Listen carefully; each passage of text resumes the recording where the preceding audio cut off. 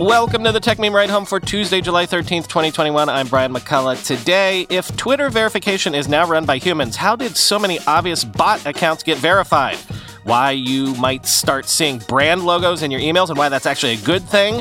Biden's non-compete clause executive order is a big deal for big tech, and a look at the absurdity of the right to repair situation when it comes to gadgets you own. Here's what you missed today in the world of tech.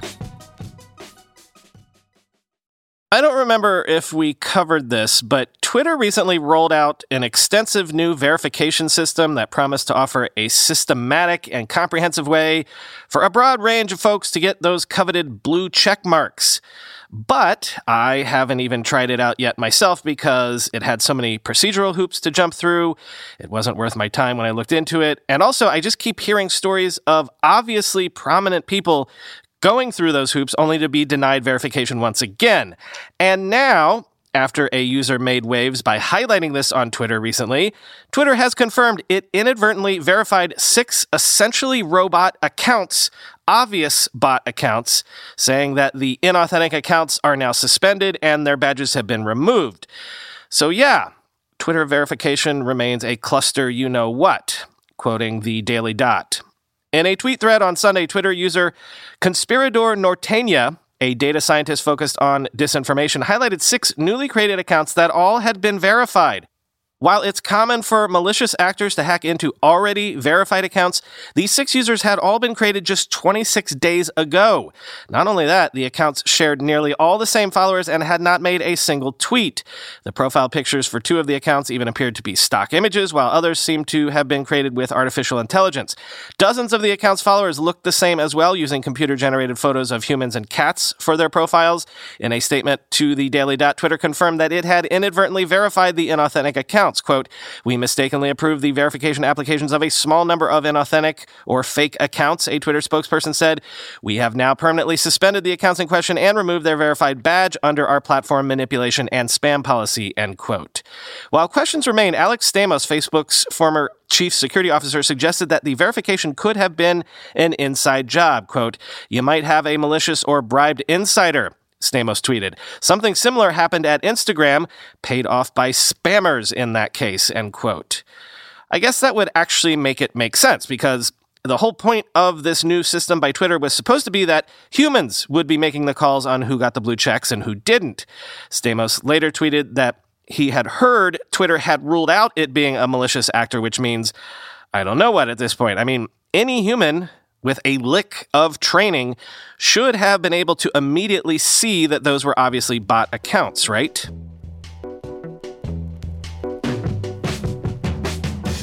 Google has added support for BIMI, a security standard for brands. This support has been added to Gmail, which will now allow brands to show logos for verified users as part of an effort to improve email sender authenticity. Hear me out. If you start seeing little logos and icons in your email, it's actually a good thing, quoting the record. The new standard is hard to comprehend for non-technical users, but it basically allows companies that have implemented email security standards like DMARC, DKIM, and SPF for their email domains to show authenticated logos inside email clients. Since all these security protocols rely on digital certificates and advanced cryptography, the verified logos will only appear for a company's real email domain and not for spoofed emails sent by scammers or cybercrime groups. Google had first rolled out BIMI in a trial last year for a small group of users. With today's announcement, Gmail now joins Yahoo, AOL, and Fastmail as the only email providers to support BIMI authenticated logos inside their email clients. Besides the security benefits of having authenticated logos appear next to emails, the BIMI standard also has tangible marketing benefits as well. According to a 2018 trial with Yahoo users, Verizon said that after adding verified logos next to inbox emails, they saw a 10% increase in customer engagements as users tended to click on emails with a logo more often, driving traffic to companies which tested the technology. But as with all new technologies and standards being rolled out, there are also technical hurdles. In the case of BIMI, these hurdles are related to VMCs, the special certificates that companies need to authenticate their logo ownership. Today, only DigiCert and Entrust can issue VMCs for BIMI authentication, but in a press release, the BIMI team said they expect the list of supporting certification authorities to expand in the future, end quote.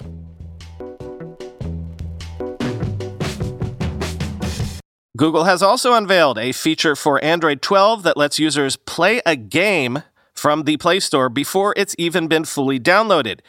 This new feature is available now to implement with what Google says is minimal developer effort, quoting 9to5Google. It's called Play As You Download. Like before, you visit the listing for a title you want to get from the Play Store. The Install button will feature a lightning bolt icon to signal how you can start playing while remaining assets are downloaded in the background. In one example, the Play button appears 18% into a 127-megabyte download. Initial rounds will be immediately available with Google seeing games being ready to open at least 2 times faster. The company today also announced the Android Game Development Kit with tools and libraries to, quote, develop, optimize, and deliver high-quality Android games. There are 3 tentpoles for this.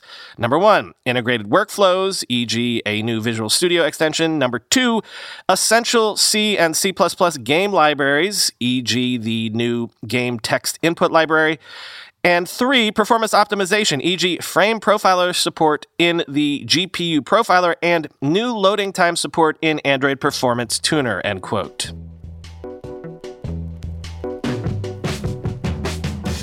Ring has rolled out opt-in end-to-end encryption for video streams to all U.S. users and is now rolling out globally to everyone else, quoting The Verge. The opt-in feature makes it so that your video streams can only be viewed by you on an enrolled iOS or Android device, meaning that Ring can't access that footage even if it wanted to. The feature works with 13 Ring cameras, and you can see the full list of compatible models and follow the steps on how to set up end-to-end encryption on Ring's website. Ring's battery-powered video doorbells and cameras don't support end-to-end encryption, according to that page. End-to-end encryption is a boon for customers who want to ensure Ring can't access their footage. Turning it on ensures that Ring can't turn over captured video to law enforcement either. Ring first announced video end-to-end encryption in September 2020 and launched the technical preview in January. Alongside end-to-end encryption, Ring is introducing new features to help customers protect their accounts. If you use two-step authentication to provide extra security to your account, Ring now supports authenticator apps, which can be more secure than SMS. The company is also rolling out CAPTCHA in both the Ring and Neighbors app, which can prevent bots and spammers from logging into your account, end quote.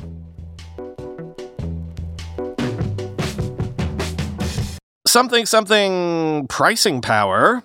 Disney is planning to raise the subscription fees for ESPN Plus in the U.S. to $7 a month and $70 a year from the previous $6 a month or $60 a year. But note, this is for ESPN Plus, not Disney Plus, and the price for a Disney bundle of their streaming services is unchanged at about $14 a month, quoting Variety. Starting on August 13th, the price of an ESPN Plus subscription will rise to $6.99 a month and $69.99 a year, up from $5.99 a month and $59.99 per year. Disney is informing subscribers of the news on Monday. Prices for the UFC pay-per-view matches featured on the service remain unchanged, as does the price for getting a bundle of all Disney's U.S. services, which includes Hulu and Disney Plus. The group subscription costs $13.99 per month, 30% less than the cost of individual subscriptions to all 3 services. The company raised the monthly subscription cost last year for new ESPN Plus subscribers to $5.99. The price hike comes after ESPN unveiled a passel of sports rights deals that call for significant amounts of new and archival content to make its way to the company's streaming outlet. A new deal with the National Hockey League will make 75 games available via ESPN Plus exclusively, and a pact between ESPN and the All England Lawn Tennis Club for rights to the iconic Wimbledon tournament calls for ESPN Plus to live stream activity all courts during the event and to be the only outlet to feature full replays for all matches. The club is also making available archival material such as films, classic matches, highlight shows, and press conferences. ESPN Plus is also slated to become a showcase for La Liga soccer exclusively after August, and PGA Tour Live starting next season. The move suggests Disney is eager to push more customers to pick up its bundle, gaining subscribers for all three services and added penetration into the streaming outlets in consumers' homes. Disney said in April that ESPN Plus had won around 13.8 million subscribers, end quote. Considering how vital sports are to the overall entertainment picture, I wonder if this will be a new focus for Disney going forward, building out their membership specifically for ESPN Plus. You could see them trying for, 50 million subs in 5 years, say. And, given yesterday's news about the paying $30 to watch Black Widow while still in theaters success, would they dare experiment further with pay-per-view for at least niche sporting events?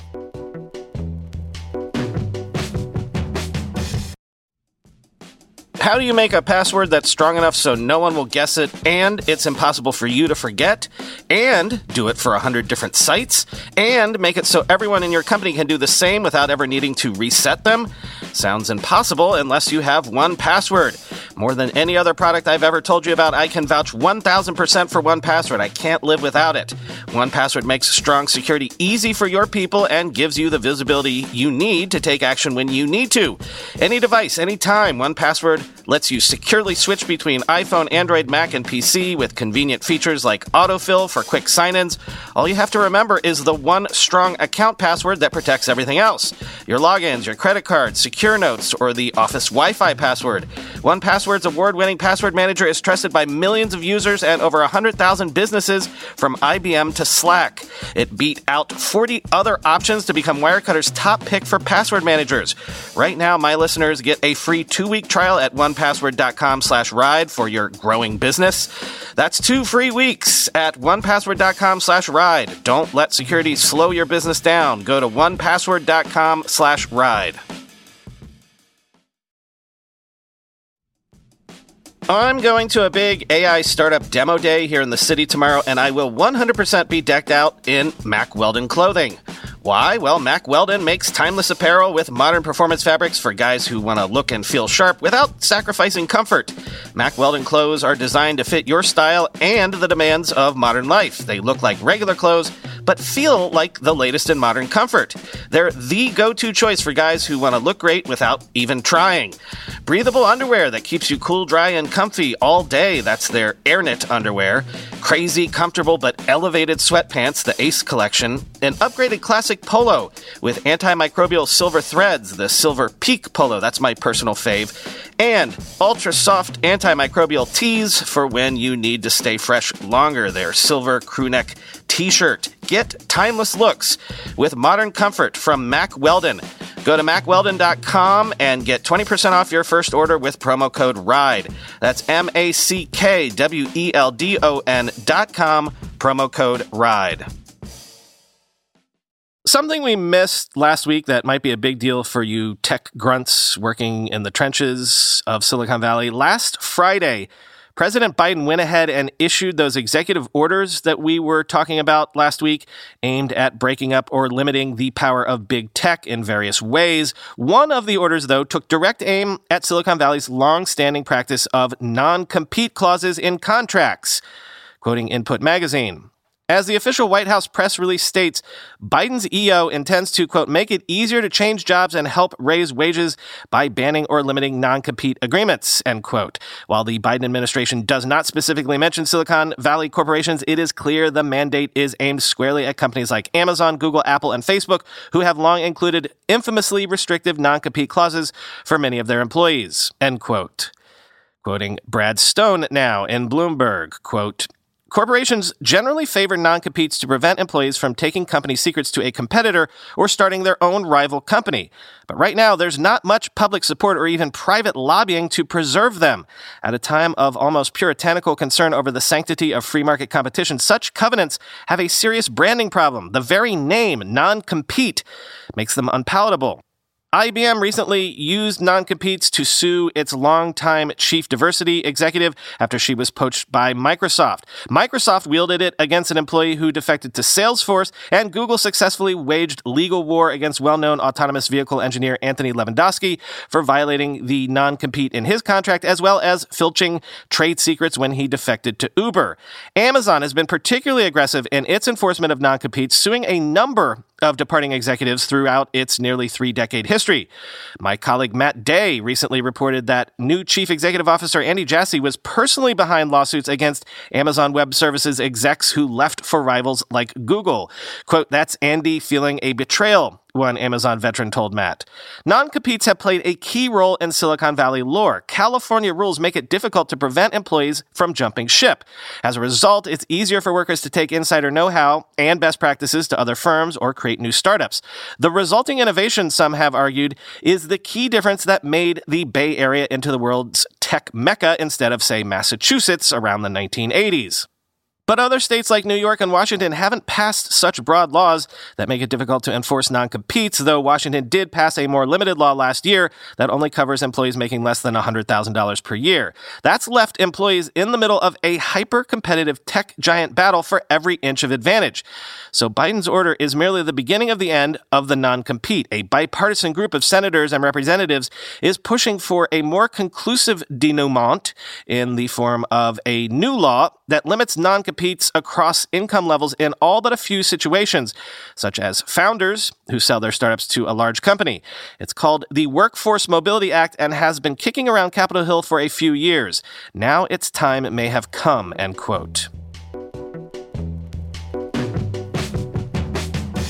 Finally today, more from Biden's executive order bonanza last Friday. Another area of tech regulation that is getting a lot of energy behind it of late is the idea of the right to repair your stuff.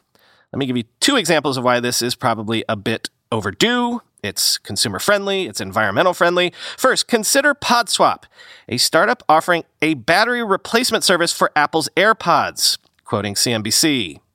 Some owners have noticed that after a few years, used AirPods eventually will last only an hour or so before needing to be recharged, a big decay from the 4 to 5 hour battery life they have when new.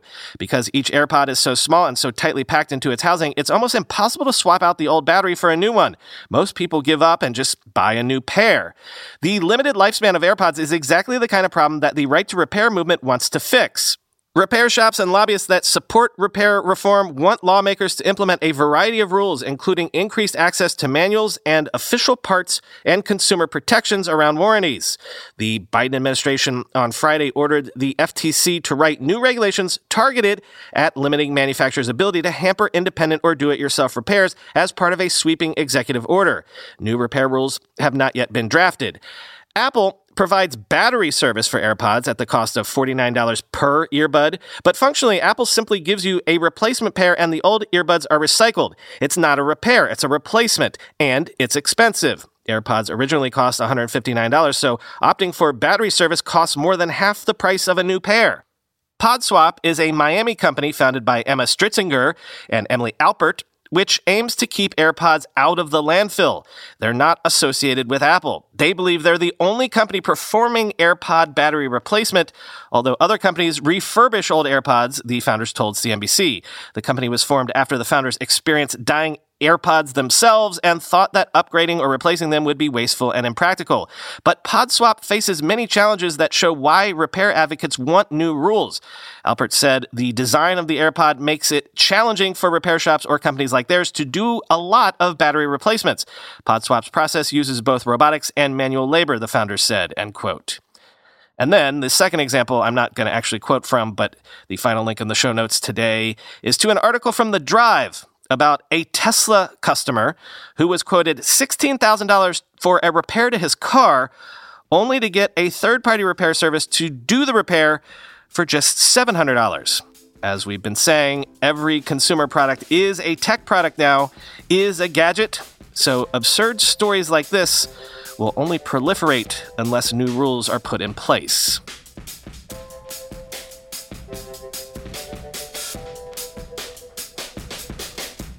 Hey, we're doing another Twitter space tomorrow, Wednesday, as per usual, but we're doing it at a different, earlier time. So those of you in Europe especially, listen up, because you might finally be able to join us live. Chris and I will be doing a space on Twitter tomorrow afternoon at 4 p.m. Eastern, 1 p.m. Pacific. Link to a calendar reminder is at the bottom of the show notes. Talk to you tomorrow.